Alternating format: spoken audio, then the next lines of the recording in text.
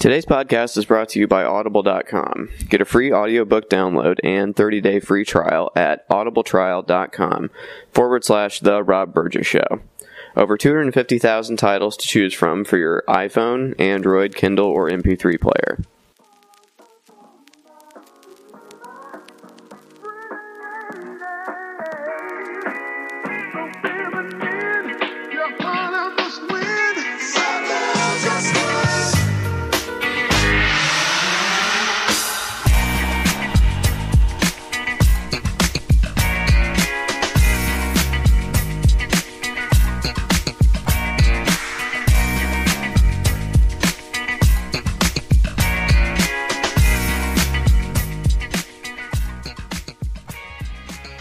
Hello and welcome to the Rob Burgess Show. I am, of course, your host, Rob Burgess.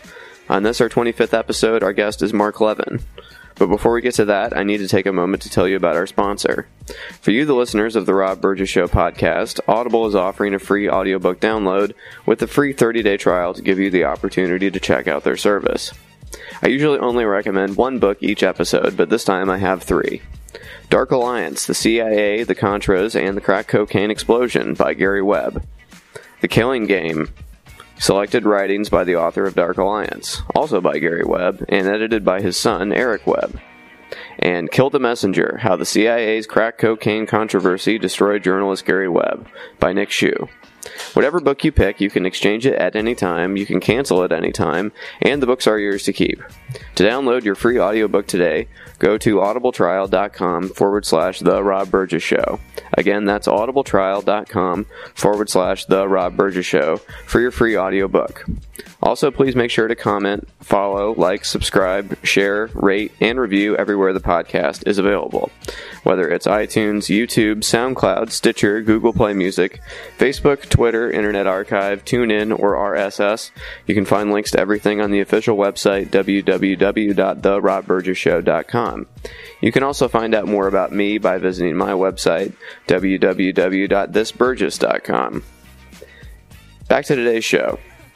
Marc Levin is an award-winning independent filmmaker who brings narrative and verite techniques together in his feature films, television series, and documentaries.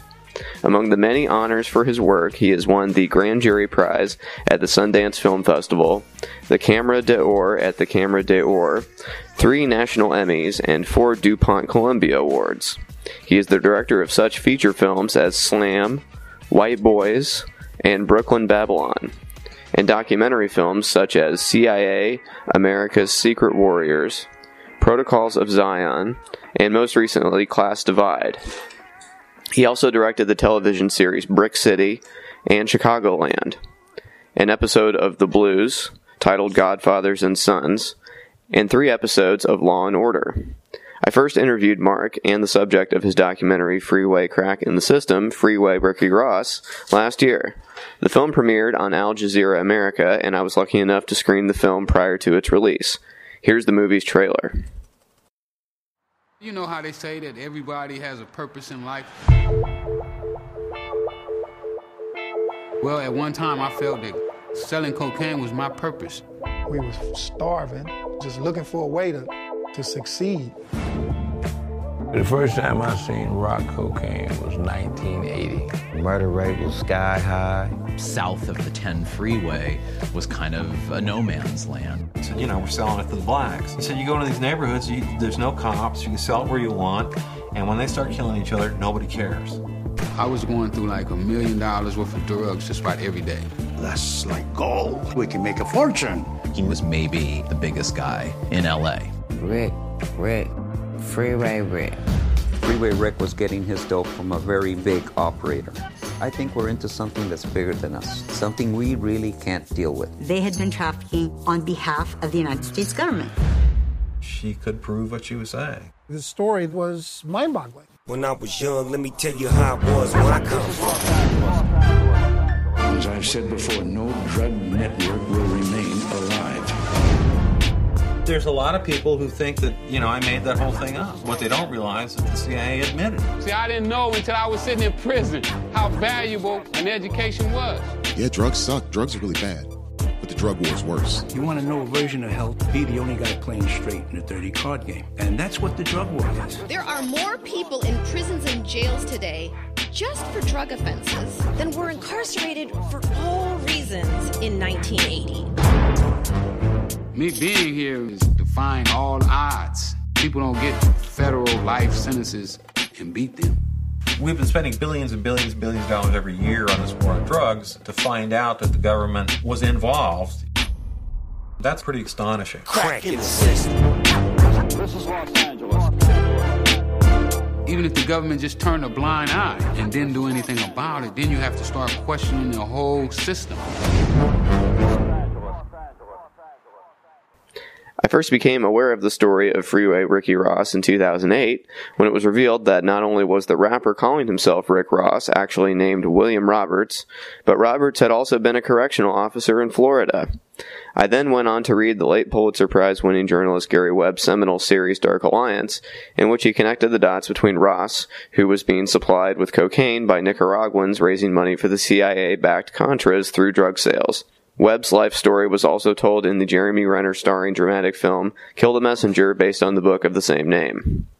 July 21st, Levin's film, Freeway Crack in the System, was nominated for an Emmy Award in the Outstanding Investigative Journalism Long-Form category. The winners will be announced during the awards ceremony September 21st in New York City. And now on to the show. Hello?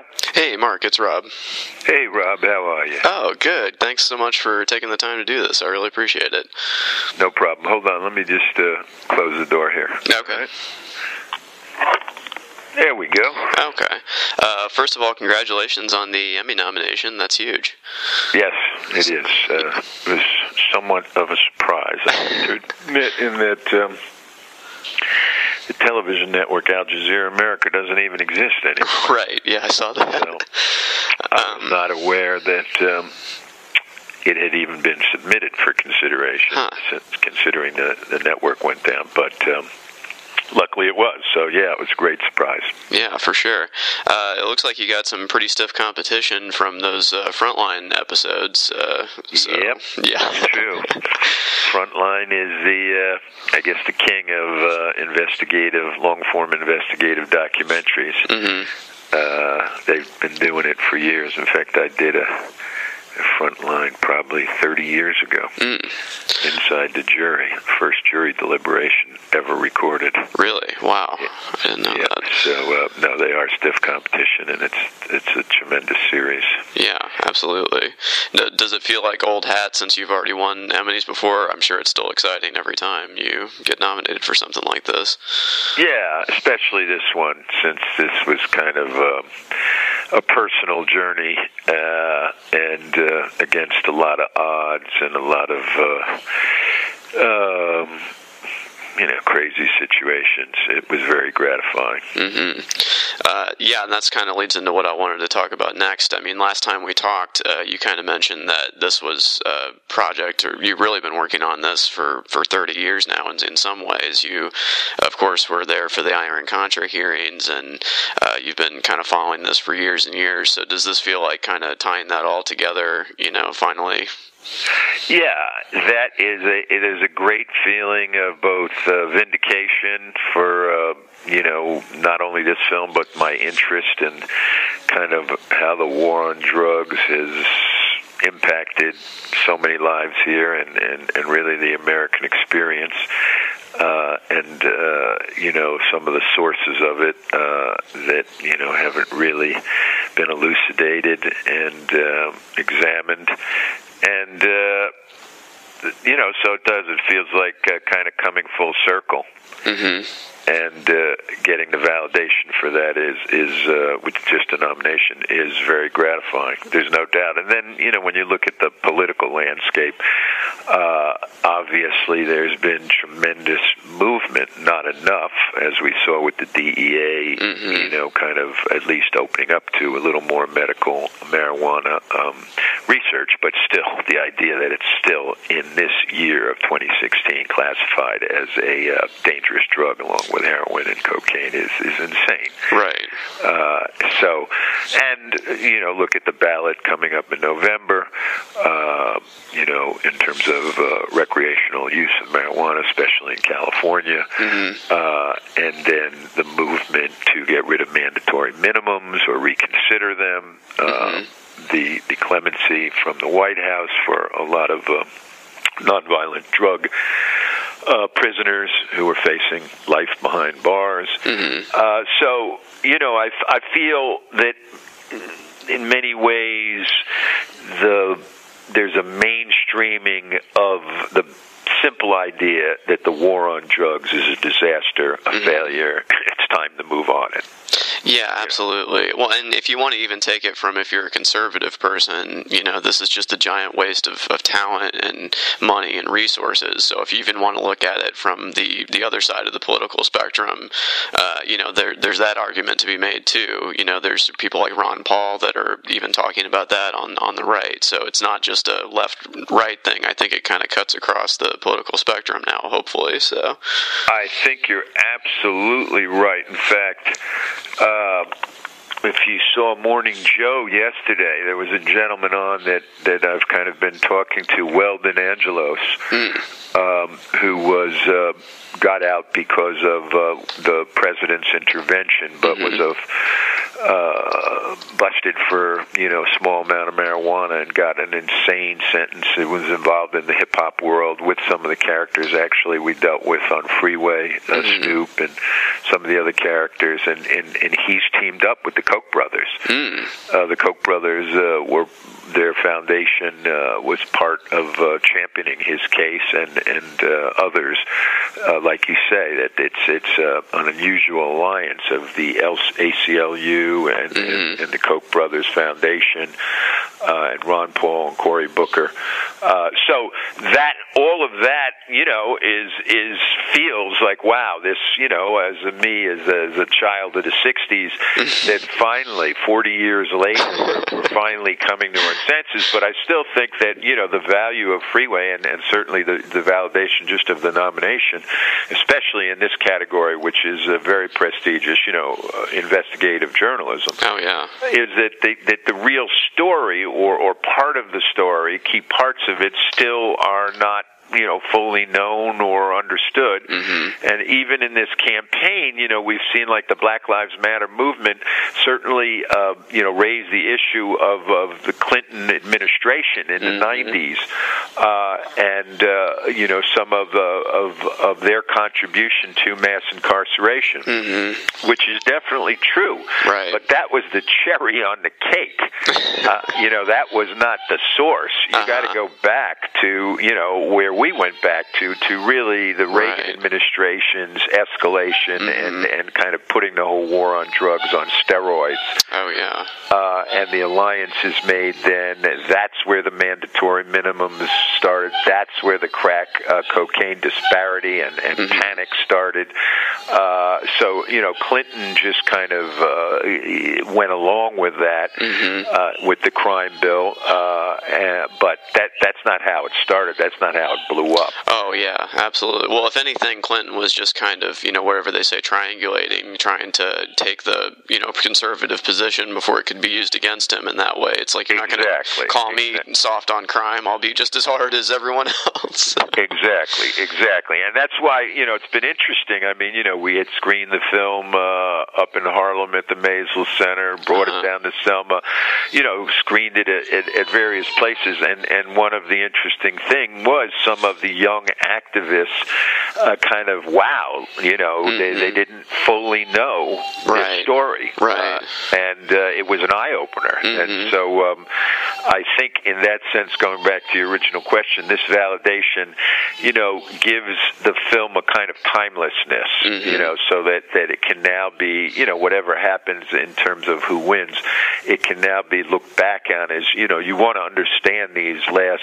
30 or 40 years, this whole war on drugs, this mass incarceration, this kind of declaring war on our own people. You need to understand this story. Yeah. It is one of, I guess, what I would call kind of the fundamental stories of that era. Absolutely. And it's interesting, you go back to Gary Webb's reporting, and he was seen as such an outlier when he first kind of brought all these things to the light. But, now it's like, you even talk about this in the film a little bit. You have a clip of him talking about this. The CIA, by their own admission, even said it was worse than he even said it was, so it was like he was even understating how much they had in it. So it's like now it's just kind of seen as, he was right. I mean, maybe you could quibble with, he didn't do this or that in the original Dark Alliance series, but his main point was more than correct, and we see that today. So I think that's very prescient. So absolutely. Look, I hope this helps, keep Gary's memory alive, keep his work alive, because whatever minor flaws there might be in Dark Alliance, I think it's a seminal work that anybody interested in this era and in understanding it, needs to read. As I told you originally, I knew Gary not well, but knew him, respected him, liked the time I spent with him, and felt, just devastated about his death. And I think that part of the motivation was, somewhere that somebody's got to kind of come back and tell the story that he told and got condemned for and re-litigated. I wrote a blog, I think, after the Washington Post came out, just trying to, when Kill the Messenger came out. So, I think Gary was way ahead of on this story and deserves tremendous credit. And, now, like you just said, we see a mainstreaming from left, right, from all positions, that no one is even defending this thing anymore. Right. It's much more how we make a transition. And the other thing is, I think in the world we're now in, the war on terror has obviously kind of replaced the war on drugs. Another war on a noun. So. Another war on a noun. That's a good one.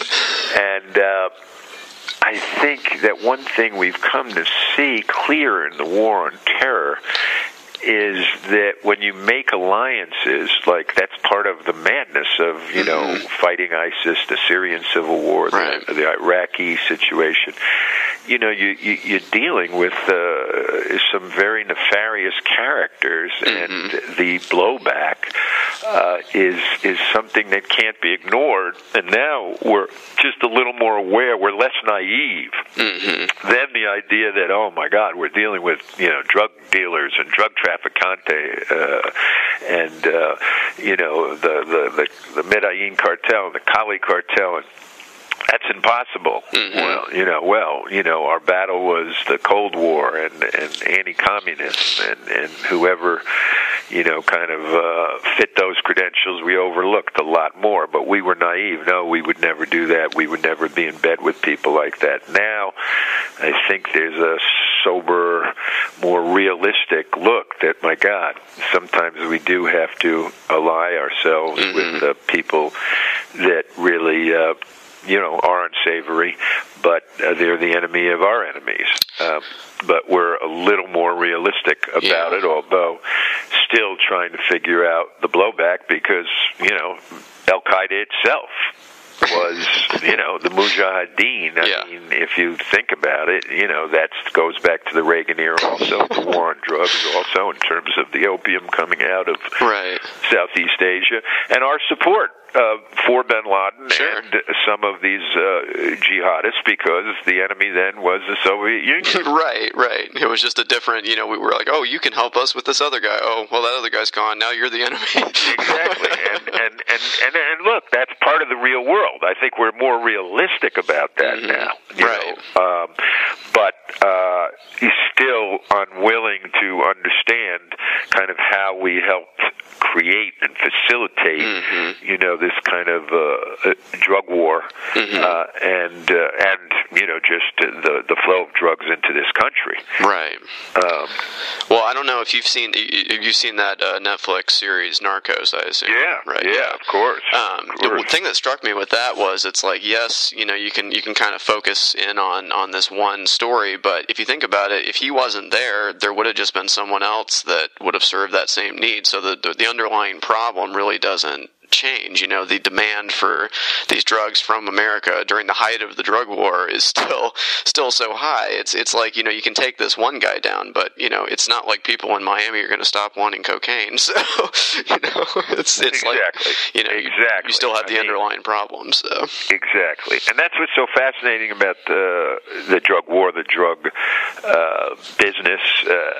The drug culture is in many ways, since it's black market, it's illegal, it's underground, it's a kind of pure distillation of how kind of, I guess what you would call primitive capitalism works. Right. Pirate capitalism. Yeah. Is this is it. And it's the perfect product because you always need more. In other words, the consumer and the consumer fever that, the global economy, the so-called capitalist consumer global economy feeds on, is that we need to, buy consumer goods. Yeah. It's all fine and well if people can at least make a wage to afford them. But the planned obsolescence that goes in other words, that, hey, your iPhone is done now, don't get it fixed, buy something new. That is so built into the whole marketing and the psychology of our culture that more, new, higher.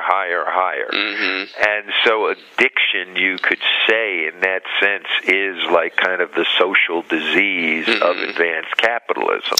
Because you're basically acting out the very ethos of, I need more. Yeah. I need to get higher. I need more. Exactly. And then you see, kind of the power that it's had.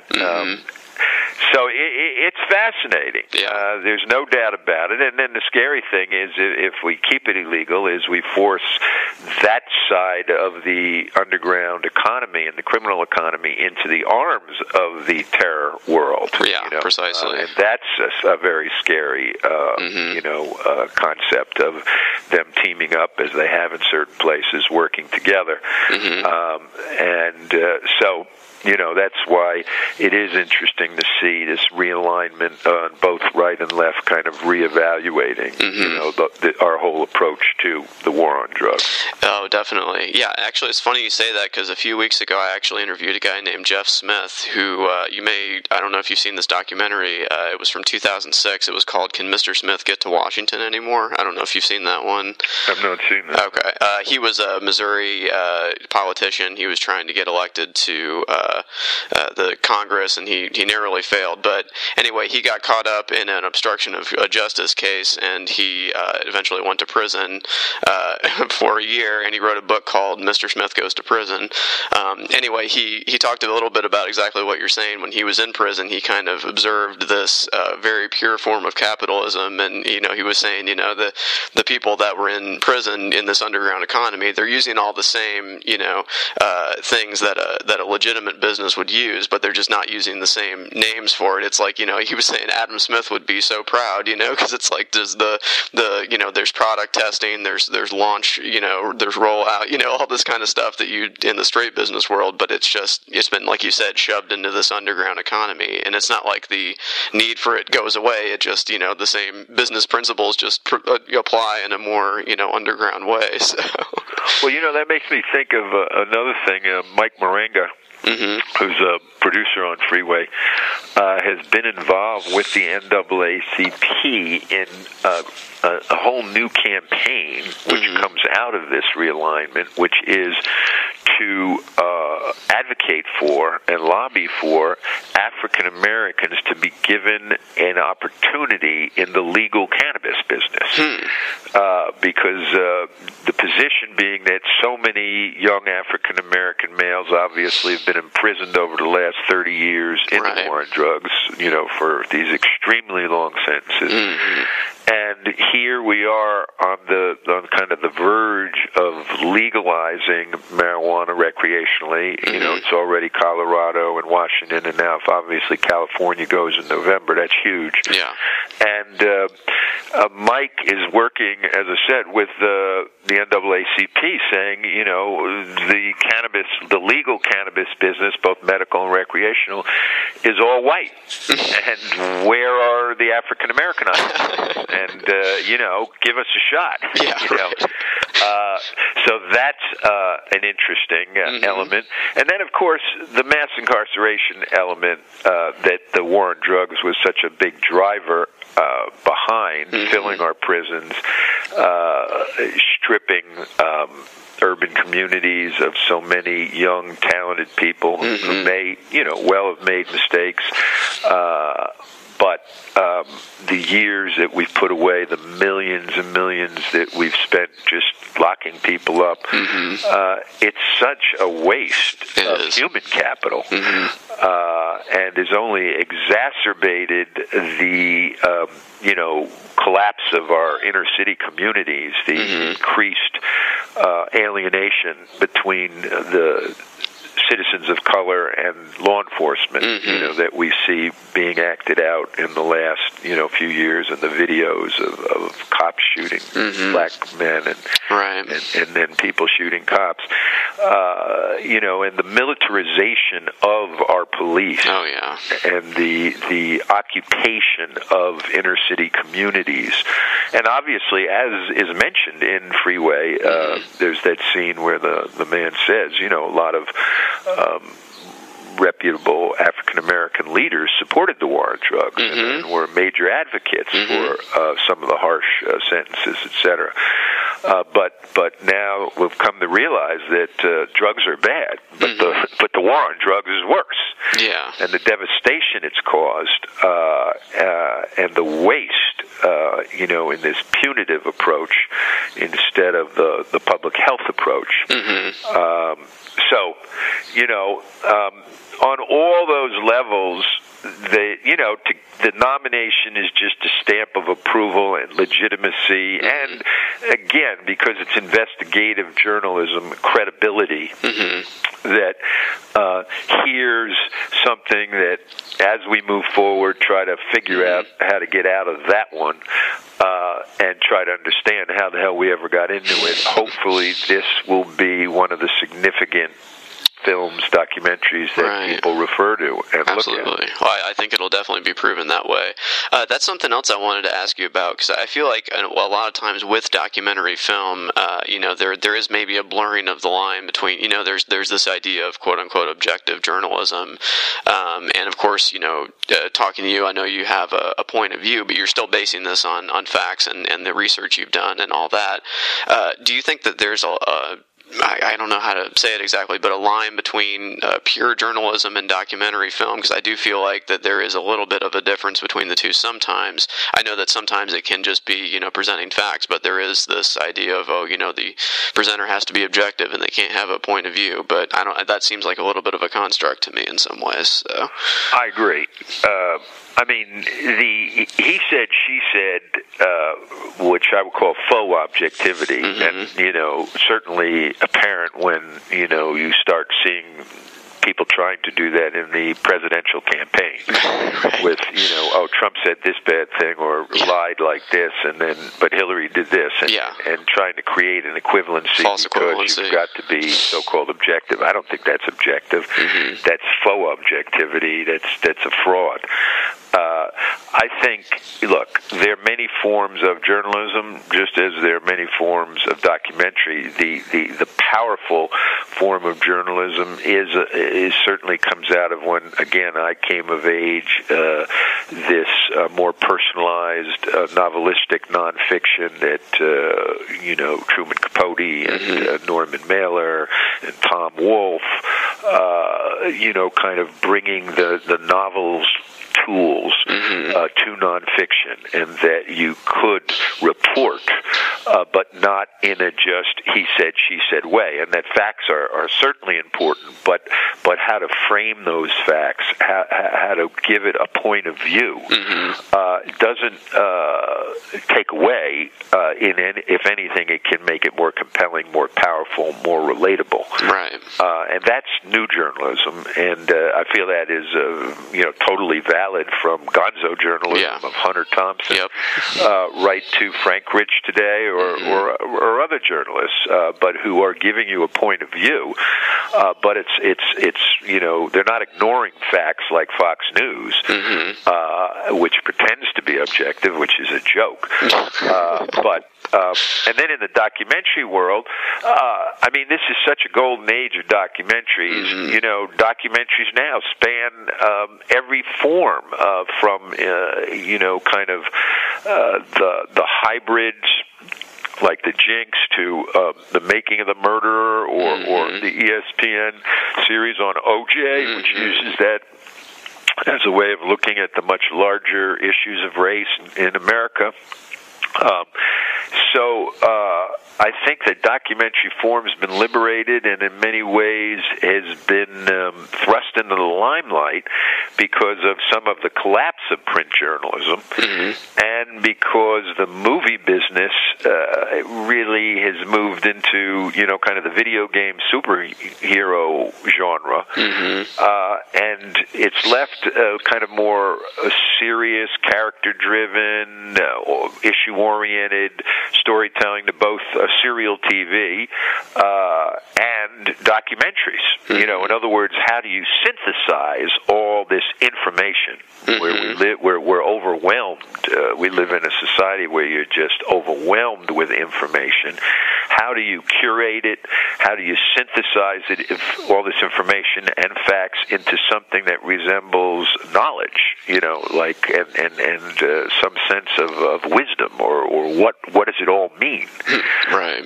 And to do that, you have to have an interpretive element. So I think that this is that documentaries are no longer just kind of limited to a reporter saying, we're going to give you this side of the war on drugs, and now we're going to go over to the other side and tell you, why drugs are so bad, or this is your brain on drugs, and just kind of walking you back and forth, but never really digging in and trying to understand what's going on. Yeah, absolutely. Well, I'm glad you mentioned Hunter Thompson, because one of my favorite quotes from him is, if you want objective journalism, the box scores are about the best place you can look, and then everywhere else, you don't look for it anywhere else, because that's the pure information, and then everywhere else is a point of view. Even if they don't say point of view, everything else has a point of view, whether they announce it or not. So, I definitely agree with that. So you screened this at Selma, right, during the 50th anniversary of Bloody Sunday, right? Right. How was that received? I have to imagine that was a pretty poignant moment there on the Edmund Pettus Bridge that I saw you taking a picture there. So. Yeah, that was very powerful, just to be there, really, right. And to think. Of this kind of struggle. I guess it struck a personal nerve in me, in that as a kid, really, my parents brought me to the March on Washington. Oh, wow. And as I say, I was just a kid, but to kind of try to close my eyes and think back to that hot day where my parents dragged myself and my sisters down to, that famous moment in Martin Luther King's speech, I Have a Dream, and here, all these years later, and kind of just thinking about both the grand picture of that progress has been made. It is incredible. I never thought I would live to see an African American president, I have to admit. Right. But then also thinking on the personal level of those who've gone down and sacrificed, and just like the 3 civil rights workers, that Cheney Goodman and my mother was very close friends with Carolyn Goodman, who was the mother of one of those who was tortured and killed. But, so many others just, whether it's drug overdoses, people sent away in prison for years. So it was poignant. It was poignant to just be in the midst of all of that, and it was. Again, I was glad the film kind of just led me in that direction. Right, absolutely. Now, you mentioned Cory Booker a little bit, and you, of course, directed the series Brick City. He's, of course, his political star has only risen since then. I have to imagine you probably saw that coming just based on the, the adroitness he kind of, had in your documentary there. What's it been like to watch him kind of rise up the political ranks here? Well, I have to say, when I saw the Democratic Convention in his speech, I guess it was either Monday or Tuesday, I was just emailing a number of people. I mean, the first part of it, I thought, it was there's Cory, he's doing his thing, and then it was almost like he lifted off. Yeah. He blasted off for like the last part of it. The guy was like, just a rocket ship. Yeah. And, was going back and forth with a number of people like, my God, he's lighting the sky up, and is he going to run for president? Yeah. And no, he's a bright star. Of course, then Michelle Obama came on, and she eclipsed everything. I mean, she wiped the floor with everyone at that point. She was just unbelievable. Yeah, absolutely. So, superstar. But yeah, Cory is it's fascinating to watch and to see. I think he has a lot to offer. It's one of the interesting things is how he's made this issue. The war on drugs, mass incarceration, criminal justice reform. This has been at the center of his short time in the Senate, but I think it's shaped by what he witnessed as mayor of Brick City, Newark, and seeing the devastation that drugs, both the drug trade, the gang scene, the violence, the black-on-black violence, and then at the same time the criminal justice system, how broken it is, and how they kind of feed each other, and he knows it. I mean, his house, where he lived when he was mayor, was like right in the hood. So he saw it. Right. And, it's great that there is somebody that knows first person, like he does, that at least is part of this discussion, part of this debate. I often think back to 2008. I was with Cory when Obama was elected, and that was just such an epic moment, unforgettable moment. It was amazing that I just happened to be with him, that evening.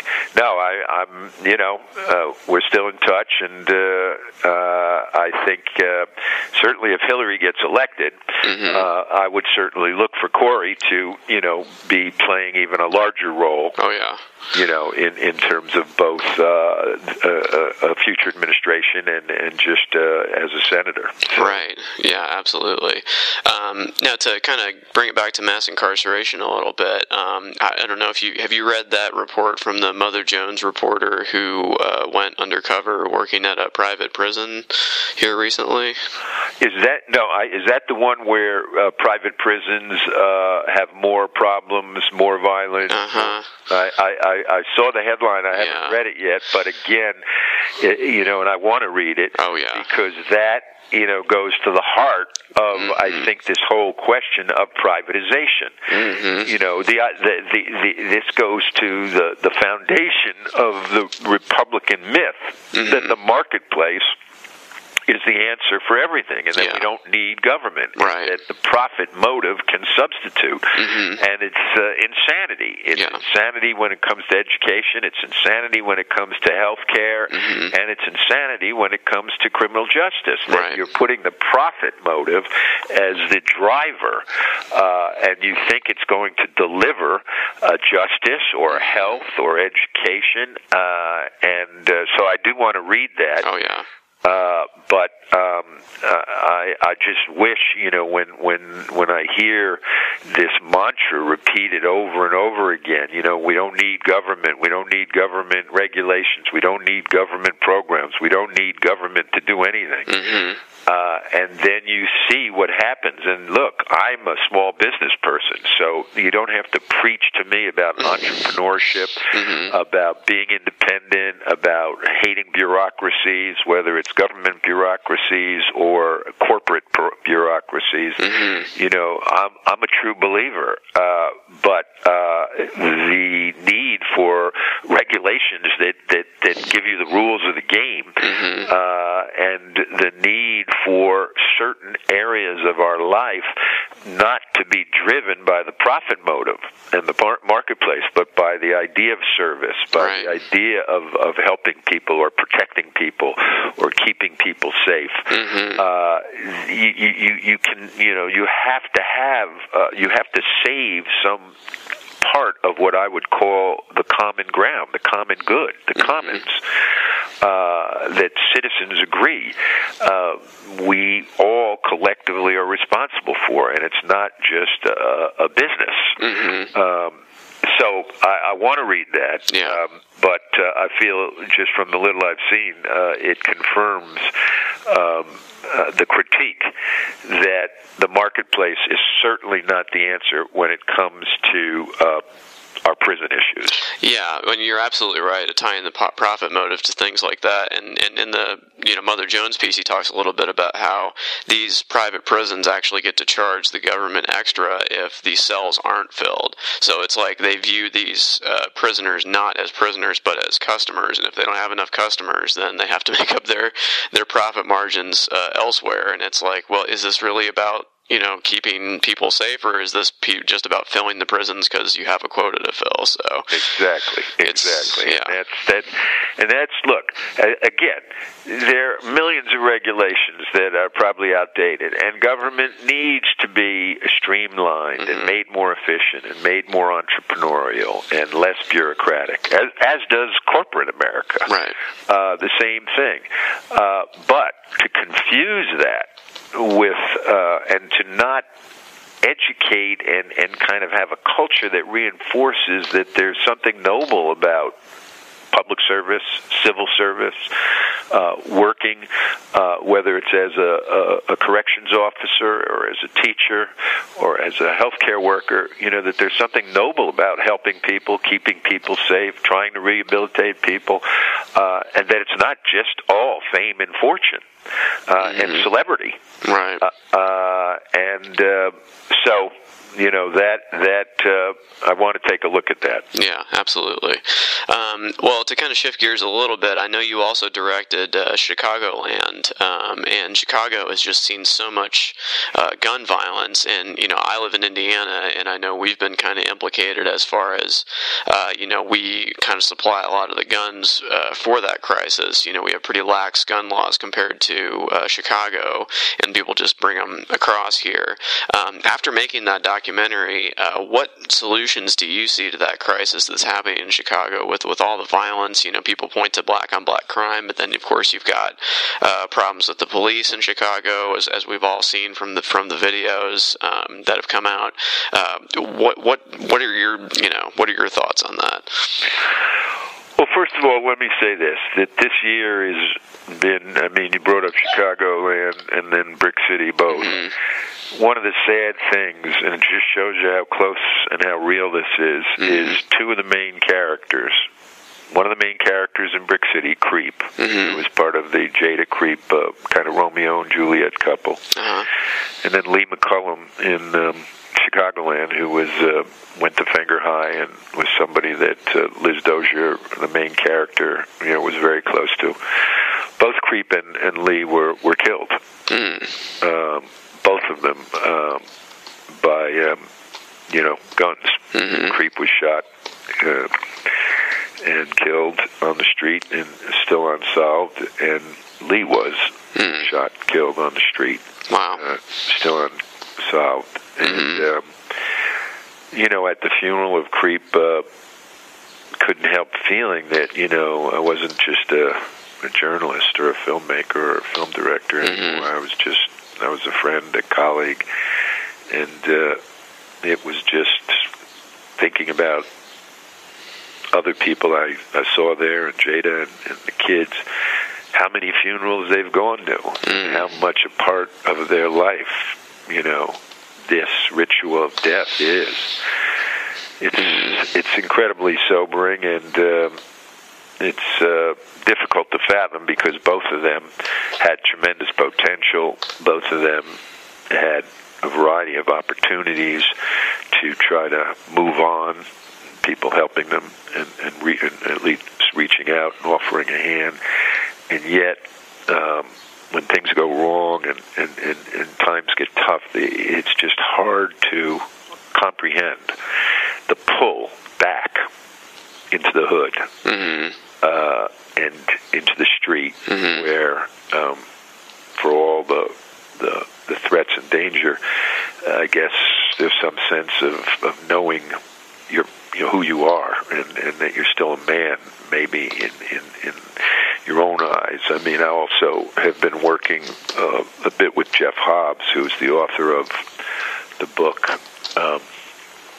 The Short Tragic Life of Robert Peace, which is quite a powerful book about a young man from Newark who had tremendous talent and got a scholarship to Yale, but had a secret street life and ended up getting shot and killed also right outside Newark. So it's so complicated how I mean, I think the gun thing is, insane. I mean, that this idea that, the only way to, deal with a bad guy with a gun is a good guy with a gun. And that is very much the irony. That's the NRA mantra. The irony is that is the mantra of gang life. That is very much the mantra of growing up in the hood, which is I'd rather go away for 5 years getting caught with a gun than be buried 6 feet under. And if I don't have my gat on me, look what happened to Creep. Look what happened to Lee. It's not going to happen to me. So that's the irony, is that even if the guns are illegal, purchased coming over from Indiana, wherever, they buy into the same attitude that forget the police, forget everybody. It's a vigilante justice, and we got one of them. They're coming after us. I got to have my gun at all times. And if some innocent people are killed, bystanders are in the crossfire, so be it. So there's so many levels, from the gun issue to the mental health issue of growing up in communities where they're dealing with what they call toxic stress, which was very much Fenger High School, where over half the students were homeless. So I mean, you're coming to school, you're not even sure where you're going to sleep. You're not even sure, you're going to have another meal. You basically, getting your food from the school cafeteria. It's hard to think about studying and focusing on your education when you're not sure you're going to be able to walk home, and whether you're going to get shot or not because you got to cross some gang territory. And you saw a friend of yours shot down. So that toxic stress actually changes the brain, and it actually affects decision making. So there's the mental health issue. There's the education, poverty. It's so multi-leveled. But the idea of arming everybody on top of that. And I mean, I remember, even letting terrorists get guns. I mean, this is insanity, and we can't even, we cannot even deal with that. And that was like 2 months ago, 3 months ago. Trump was going to sit down with the NRA. Yeah, whatever happened on that one after Orlando, and we've got to close the loophole so people on the terrorist watch list can't buy guns, and they still can. And even in the ISIS magazine, they say, we haven't been able to penetrate the U.S. with ourselves and our facilitators, but we don't really have to because America's crazy. Anybody can buy a military weapon. Yeah, exactly. So, you create this toxic environment, and then you throw all these guns in. And it doesn't mean there wouldn't be violence or that people couldn't use bats or knives or their fists, but still, when you give them automatic weapons, the gun madness is frightening, and Chicago is an example of it. But there's a culture. There's both a culture in the hood. There's a culture with the police, like that you've brought up, and now we're all aware of, where it's basically a war. It's not protect and serve. All of that has kind of somehow, Chicago has also embraced as part of its own history. The gangster mentality is very much just a part of kind of the Chicago identity, from Al Capone on, that there is this kind of outlaw gangster, sensibility somehow in the water there. So it's daunting, but I think and it's very segregated. One of the most segregated big cities, in the country, the South Side and the West Side, just totally separated from downtown in the North. But I think New York and LA have shown that you can turn these things around. When you think of where New York was at in '90, with over 2,000 murders a year, the peak of the crack era, going back to Freeway and the film and the violence that did come out of the crack era, both the gang violence and drug violence and the militarizing of our police. You see a tremendous turnaround in New York. You see Los Angeles, which was, kind of totally out of control. It's police culture has to be changed, and that's not easy. That's easier said than done. And part of doing Chicagoland, Gary McCarthy went down because of the video and because of some of the misbehavior of the Chicago police. But I know Gary, from Brick City and Newark, and then followed him to Chicago, and I feel that he kind of became a fall guy, for the mayor, and that whatever mistakes were made, I think that what Gary was in that classic place between a rock and a hard place in terms of when you start trying to change the police, there's tremendous resistance within the rank and file, and you've got the union you're dealing with, and your management, and you want the rank and file, officers and the detectives, you want them on your side, and they do deserve, a good wage and to make a good living, putting their life on the line. And you're always afraid you push too far in terms of pushing forward and kind of de-escalating some of the militaristic tactics, that you might lose them, and they'll turn on you. So it's a tricky, tough line, how to reform law enforcement, which is a huge issue today. Huge issue. And I think going back to the war on drugs, that's key in this ingredient, because so much resources has been spent on kind of picking up small-time drug dealers. And there's a lot of violence in the drug trade. There's no doubt about it. That, if we could get that off to the side so we could focus, so that if drugs were legal, and it's more of a public health crisis, just as nicotine is and alcohol is, which we all know can be abused and be incredibly destructive.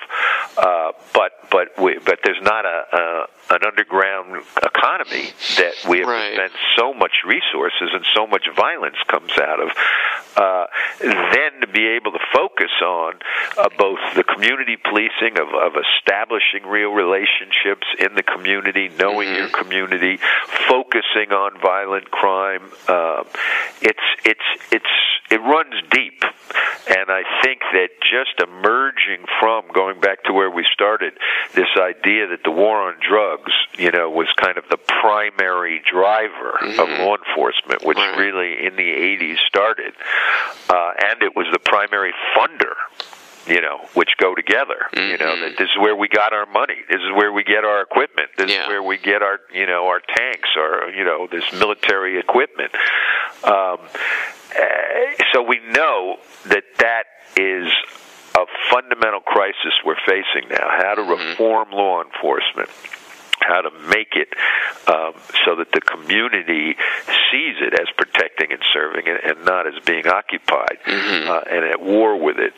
And in Chicago, that is a real challenge when you look at the history of torture, racism, bossism, corruption. So Gary had a huge challenge. I feel bad that this tragedy happened on his watch. I don't really know, kind of the inside story of how it unfolded. We were already out of town. What I will say about Chicagoland is we got a lot of flack for focusing on the violence, on the South and the West sides, and, why don't you tell all the great stories? And we, obviously tried to mix it up with a lot of what makes Chicago so unique, so special. But we were criticized. Oh, you guys are just, down there in Fenger High and the gangs and the shootings, and, Chicago's so much more than that. And then I look at the 2 years since we did that. You've just been proven more and more right. Yeah, exactly. Everything we focused on, and of course education and the battle over the future of public education in Chicago also, those were the two main issues, and they were interrelated, obviously, and they've just exploded. And I feel if the mayor, is listen, the guy's a bright guy, and he's got some great ideas, and he's a doer. He makes things happen, but he's also got an arrogance and can be abusive in the way he treats other people. And the whole attitude he and his team had is, we don't need to listen to you guys, and you're some out of towners, and just shut up and basically here's what you should do, just follow our line. And had he listened closer, not just to what the characters in Chicagoland were saying, but what the citizens in Chicago were saying, he might have avoided, the explosion that happened with the video and with the position he's in now. Right. So it's we weren't looking for vindication, and of course Liz Dozier is going on to start a whole foundation and try to take some of what she learned in terms of public education, on a national level, to find best practices around the country, highlight them, amplify them. But I feel we were vindicated in terms of our focus, and obviously the tragic death of Lee only underscored that, and the pain of that. But when you ask about solutions, there's no snapping of the finger, but certainly, having an elite, whether it's the business elite, the political elite, that listens and really is responsive, and is not, even sometimes when the elite have the right ideas, the technocratic solutions. Right. If you don't listen and you don't understand and work with the actual people on the front line, and this is very much the point of that book that's gotten a lot of attention on the future of public education, and which looked at the whole Newark experience, is that top-down can be doomed, even when it has some of the right answers. Right. If you just force them, force feed them to the citizenry without their participation, without their buy-in, without them sensing that you feel them, it can collapse, even if it was the right idea. Right. And that was a huge problem in Chicago. Yeah. Absolutely. Well, I've interviewed a former Baltimore police officer named Michael Wood, and he's talked a lot about how what we need to do going forward is it has to be the citizenry telling the police what they want as opposed to the other direction, because it's exactly what you're talking about. It's, it's a lot about the posture of the police, and it's like, maybe what they're saying is right, but the way they do it is so authoritarian and top down that it's, people are resistant to it, whereas, if it's a conversation and people feel like they're being listened to or respected in that way, and especially with the militarization, it's like you roll down the street in a Bearcat or an MRAP, it doesn't feel like protect and serve. It feels like you're the enemy and we're out to destroy the enemy. You know what I mean? So it's very much, it's a, optics kind of thing more than anything. I feel like sometimes, even if it's the right idea, it's like you're going about it in such an authoritarian way that people who might listen to you otherwise aren't going to listen. So. Exactly. But well, to bring it to a more fun place, you worked on the series The Blues, and I know that was done by Martin Scorsese, who's absolutely one of my favorite directors. So, what was it like to work with him? Oh, that was a kick. In terms of Marty, it was just great that he appreciated and kind of. I think the high point in just our interchange was his voicemail that he left me on when he saw The Rough Cut, and he just got it, right, and just so enjoyed it, and just his effusiveness, and the guy's so passionate. Oh yeah. That was sensational. But the lasting relationship was with Marshall Chess. He became a friend. His family. Cool. And just to get plugged into the Chess family, and the Chess legacy, and that's still very much because it was Paul Butterfield that really, as a teenager, for me, as a 13-year-old kid, that's kind of what got me, opened my eyes to, where the Beatles and the Stones and Eric Clapton, where they were all getting their music, Muddy Waters, Howlin' Wolf. That was my awakening as a kid. It was the Chicago blues that opened me up. Right. So that's still very much part of just me closing my eyes and putting on headphones. And that was one of the most fun projects. I have another one that's been a lot of fun that is going to come out on October 3rd and is just played on Martha's Vineyard on Friday and will be in Chicago. Actually, you could see it. Oh, cool. Next Tuesday or Wednesday. I think it's going to be at the Black Harvest Film Festival. Oh, awesome. I'll get you the details. It's called Class Divide. Oh, cool. And it's about kind of the hypergentrification, class inequality, mobility, all these issues, some of which we've been talking about, but is seen through the eyes of kids on two sides of one street corner in Chelsea, Manhattan. Not far from, I'm looking out the window here on 26th Street. It's right on the corner of 26th and 10th Avenue, and on one side of the street you have one of New York's newest elite private schools called Avenues, the World School.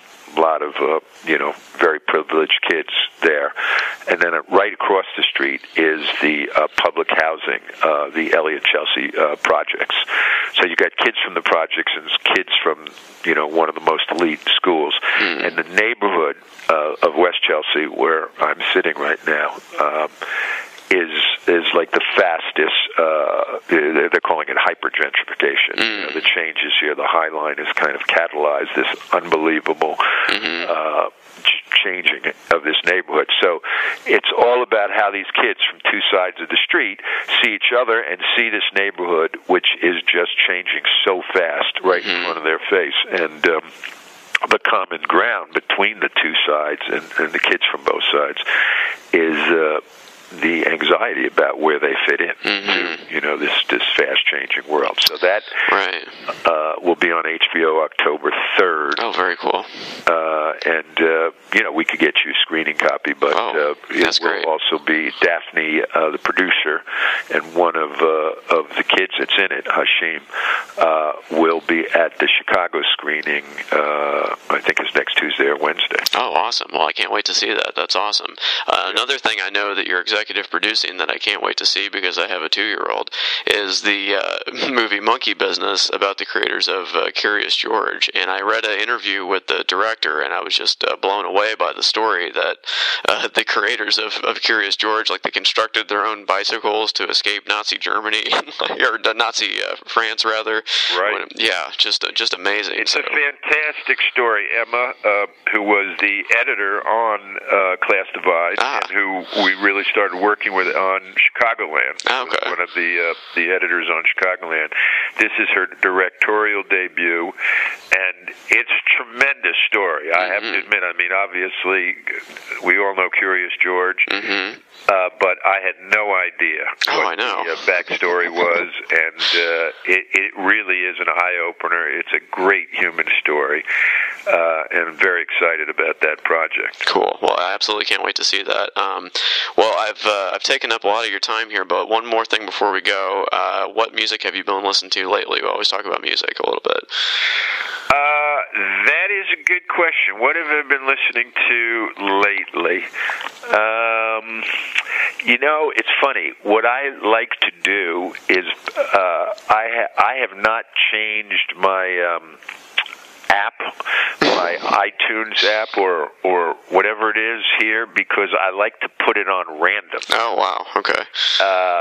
Because there's just something about the free association. So I've been listening. In terms of new, I like Paul Simon's album a lot. And this song Wristband, I think, is a classic. Okay. In fact, I was disappointed he didn't sing that at the Democratic convention. He tried to sing Bridge Over Troubled Waters. His voice is shot. But this song Wristband is just so much about all these issues. It's about, feeling that you're not part of the elite. You're not part of the VIP crowd. And it's just a great hook. It's a great song. So I've kind of gotten into his album, been listening to the new Dylan album, love world music, kind of constantly dipping into African music, Mali, you talked about, the Godfathers and Sons, kind of that whole series that Marty oversaw got me into listening to a lot of music from Mali, which is, West African nation where, a lot of the blues ideas came from. Right. So that's something. And then in terms of just really going back, I've been listening to an Egyptian singer named Katoum, who is the Billie Holiday of the Mideast. Wow. And who I first got turned on to when I was a kid and spent some time in the Middle East in the early 70s. Oh, wow. And kind of rediscovered that. Great. Well, again, thank you so much for taking the time here, and I'll let you know when the episode's out, and I can't wait to see what you're working on next. So let's talk again sometime. Okay, Rob, I appreciate all you're doing, and let's stay in touch, okay? Absolutely. And let me know if you want on Class Divide, we can get you the info. So just send me an email, and I'll send you the details, or Kara will, on the screening in Chicago next week, and if you can't make that, we could get you a link, too. Great. Thank you so much. I'll talk to you soon. You got it. All right, bye. Take care.